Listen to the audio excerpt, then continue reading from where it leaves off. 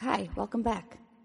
Today's topic is about things that can keep us going, especially when we're in a rocky spot in life. Same disclaimer as always that nothing in my podcast is meant as halachic guidance, so please always take your shilas to the right place. Okay, so this episode is mainly focused on the messiness in the world and how we cope with that. Part 2 is going to focus more on how to keep going in the face of more personal challenges. So I'll be honest, it's been hard for me lately personally, and I think it's probably been hard for a lot of us. I'm usually pretty open about my struggles with bipolar mental illness, but it's always been hard for me to say openly when I've been actively going through something, even if it's just a small hiccup. It's always been really hard for me to say that, and it's been hard even if I'm not sure if that's what it is, but things have been hard for me lately, and I think a lot of it is just, there's a lot going on in the world. It's very messy right now, and I've been having a hard time coping with that. In a way, it's probably a little bit strange that I'm 34 years old and I'm only now having this level of disillusionment. But, I have kind of historically, I guess, been very optimistic and believed in the good in people and that we all really want the same things. I think that it's true. I think that people do want peace and happiness and getting along for the most part, even if we disagree on what would get us there. But I'm kind of seeing that there's more to it than that, and I think that there is kind of a dark underbelly of a lot of things that I just haven't seen before. And, really looking back on it, it comes in waves. Obviously, what I'm sharing here is only from my personal experience, and I can't speak for anyone else, and I can't assume what other people are thinking or what their motives are, but anyway, feel free to accept what works here for you and discard whatever doesn't resonate. So going way, way back, when I was 14 years old, I watched Schindler's List for the first time, or I watched part of it. I couldn't really get through that movie, and it absolutely gutted me. I was always that kid, even from, early elementary school, who was terrified of anything that had to do with the Holocaust. Anything at all. I would pretend to be sick, actually, on Yom HaShoah, Holocaust Remembrance Day, just so that I could stay home and not have to go to school where I would hear something about the Holocaust. There was actually a Holocaust survivor who taught at my school as a substitute teacher when I was younger, and I was really scared of her. And it sounds like a really sad thing to say, but I was terrified that one day in the middle of, substituting a math class, that she might randomly say something about the Holocaust. And, obviously she never did. That's not something that realistically would happen, but when you're, 8, 9, 10 years old, you don't really know that. And I think that as a grandchild of that generation of Holocaust survivors, the Holocaust really truly felt like a personal trauma to me. I would have nightmares about it. It really was a horrible thing to have to contend with, to know that there was that much hatred and that much, I guess, complicitness in the brutal attacks on your people. And, as sad a thing as it is, when somebody would tell me when I was younger that, with my blonde hair and blue eyes, that I, quote, didn't look Jewish, I felt a wave of relief. The first thing I would think is, oh, maybe I could have, hidden from the Nazis. And it really was that strong of a fear. And I didn't calm down for several days after watching Schindler's List. I was literally pacing around, anxious and terrified and, almost scared to leave the house.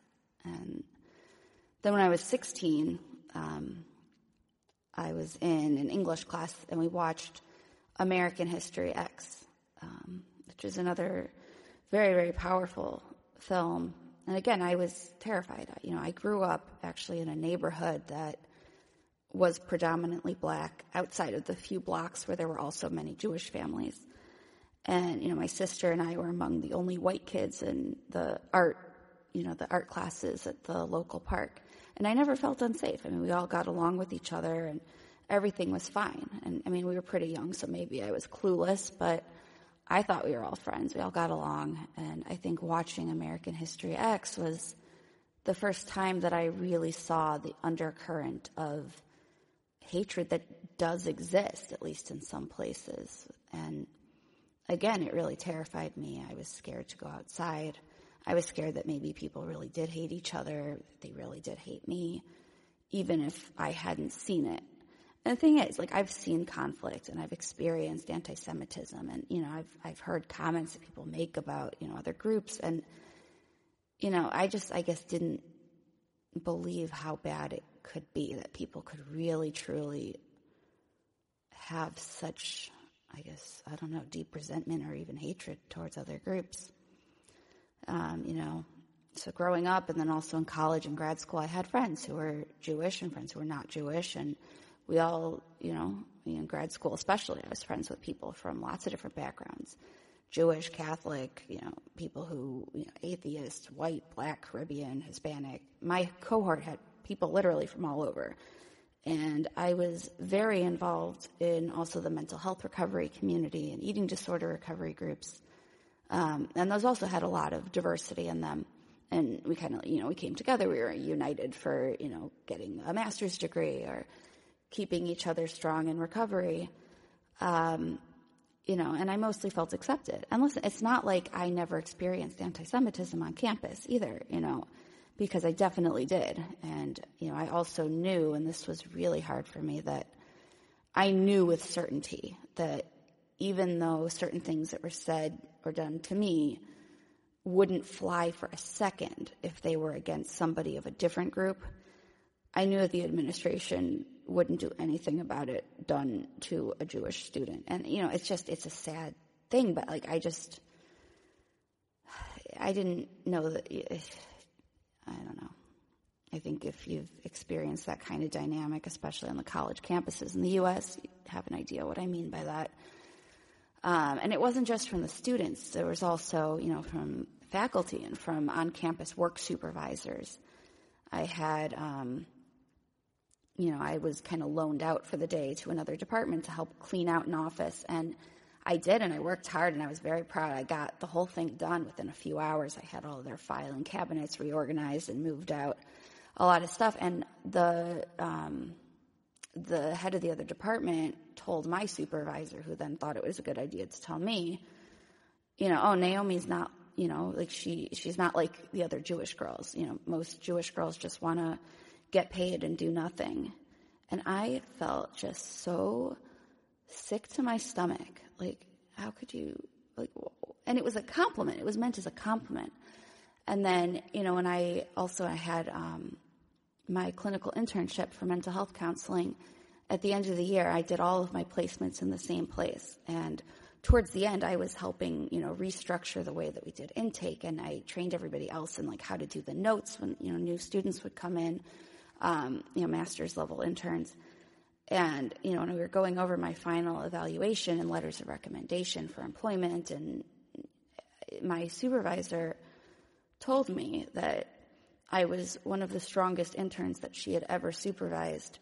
And, and to think that I almost didn't hire you because I was scared that your religious faith would get in the way of your ethics. I mean, again, it's like she meant it as a compliment, but it put down my people. It put down my faith. It, I was good because I wasn't like the stereotypes that she assumed. So I've experienced those things, and I kind of, wanted to chalk it up to cluelessness. Another one was in an art class that I took at the college level. It was actually a teaching, building curriculum classes, whatever. We were doing this art project, and the teacher was encouraging us to use this old Native American symbol for peace. That's how she was showing us, and she was encouraging students to put this in their art projects. Well, that symbol is better known as the swastika. And I knew I couldn't say a thing. And some of the students looked at it really? But nobody said anything. I knew I couldn't say anything. Like, of course I couldn't say anything. So I didn't, and I didn't put it on my project, but it's just like these things, sometimes I would leave campus feeling just helpless and sick, but I would mainly just move on because, it's a few incidents here and there. And even though sometimes it was too humiliating even to vent about it to anybody, because it just, I don't know. It just, it wasn't anything. It wasn't my guilt. It wasn't my shame, but it was aimed at me, and it just felt horrible. But mainly, like I said, things were okay. But then came the first big wave of, I guess you could call it, the social justice warriors on campus, which, it was the first time since I'd started college. I'm sure these things had been going on for years. Whatever. We don't need examples on that, I think. Whatever. But suddenly there were a lot more assumptions about me based on my faith and religion. And, I still had friends. So this was, 2012. You fast forward to 2020, so I've been off college campuses for a long time, thank God. Friends that have taken classes recently tell me it has really gone downhill. I'm still in touch with some of these friends, and as of last year, I was in touch with more of them, even though it had kind of settled into more of like the background. We've all, grown up, got married, have families. Some of us, people take different paths, but it's more of a social media keeping in touch. But 2020 was the first time that I felt different to the point of unaccepted in America.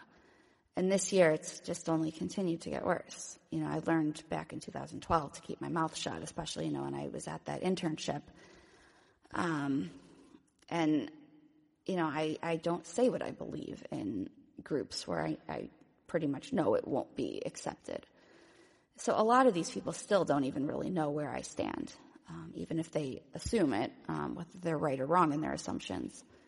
So I'm 34 years old, and this is the first time that I'm seeing people who I truly believed were my friends, seeing that maybe they never really were, or seeing that they've turned on me and turned on my people. And, you look at history, a Jew is a Jew is a Jew. Like, no longer am I the exception from their stereotype that they believe. It's, and it's not everybody. It's really not everybody. I think, I have a few people still that I really do believe are friends and allies and would stand up for me, the people who would hide me if it came to that. But to see so many people blatantly post things on social media that, in the name of whatever good deed they believe that they're doing, that are calling for destruction of the Jewish people, seeing that they see me somehow as the enemy just for being Jewish, it's terrifying and it's devastating. Like I said, I've always known there was anti-Semitism in the world, and I've experienced it from time to time, but never from people that I thought were my friends. And this is also the first time that I've begun to worry for my actual physical safety in America. The first time that my husband and I have had discussions about, is it safe for the kids to, wear their yarmulkes outside, certain places that we go. And that's a terrible thing to have to contend with. And, looking around at the larger picture, outside of Jewish America, there's so much divisiveness and hatred. And, I count myself as blessed that I can't understand that level of hatred, but it's been terrible to watch what looks, honestly, like the breakdown of society in a way. So, and the thing is, there are some genuine bright lights, and there is some goodness even in the mess. There are people who are fighting the good fight, and I think there's many, many more people who believe they're fighting the good fight, even if it's, a little misguided on both ends. But, overall, it's just the whole thing has been a real challenge to cope with. And I think that when that challenge is layered on top of my already existing mental health struggles, it's just lately been sometimes feeling like too much to handle. So, topic of this podcast, what gets me through it? What are some things that can keep us going in the face of a really messy world? So, for starters, Like I said, I can only speak for myself, but I left the majority of my social media groups and I unfollowed the people who've been posting hateful things, things that, they probably think are, social activism and, whatever, and I know that I'm not going to change their mind about anything. And there's a lot of people out there trying to educate the world. It's just not something that I'm cut out to do. I don't have the stomach for conflict and tension like that. But anyway, so that's number one. I limited all of, social media, news and politics. I stay out of all of that conversations. And, I've also limited how much I read the news. And, if I do read something, I'll just, take a deep breath and try to settle the emotions as I go through it. But, the main thing, and, it might sound trite, but I really, really mean it, is prayer. I have no idea what God is doing with his world, but it is very obviously out of my hands. And all I can do is raise my family in as peaceful an environment as I can and pray, and teach them to pray. And usually the prayers go something like, Hashem, I don't know what your plan is exactly, but there's still some good left in the world, so please save things before even that good is stomped out. And it's kind of bitter, it really is, but, that's kind of where I'm holding right now. It's very hard. And I personally don't concern myself with the whys. It's never been the way that I relate to Hashem or spirituality in general.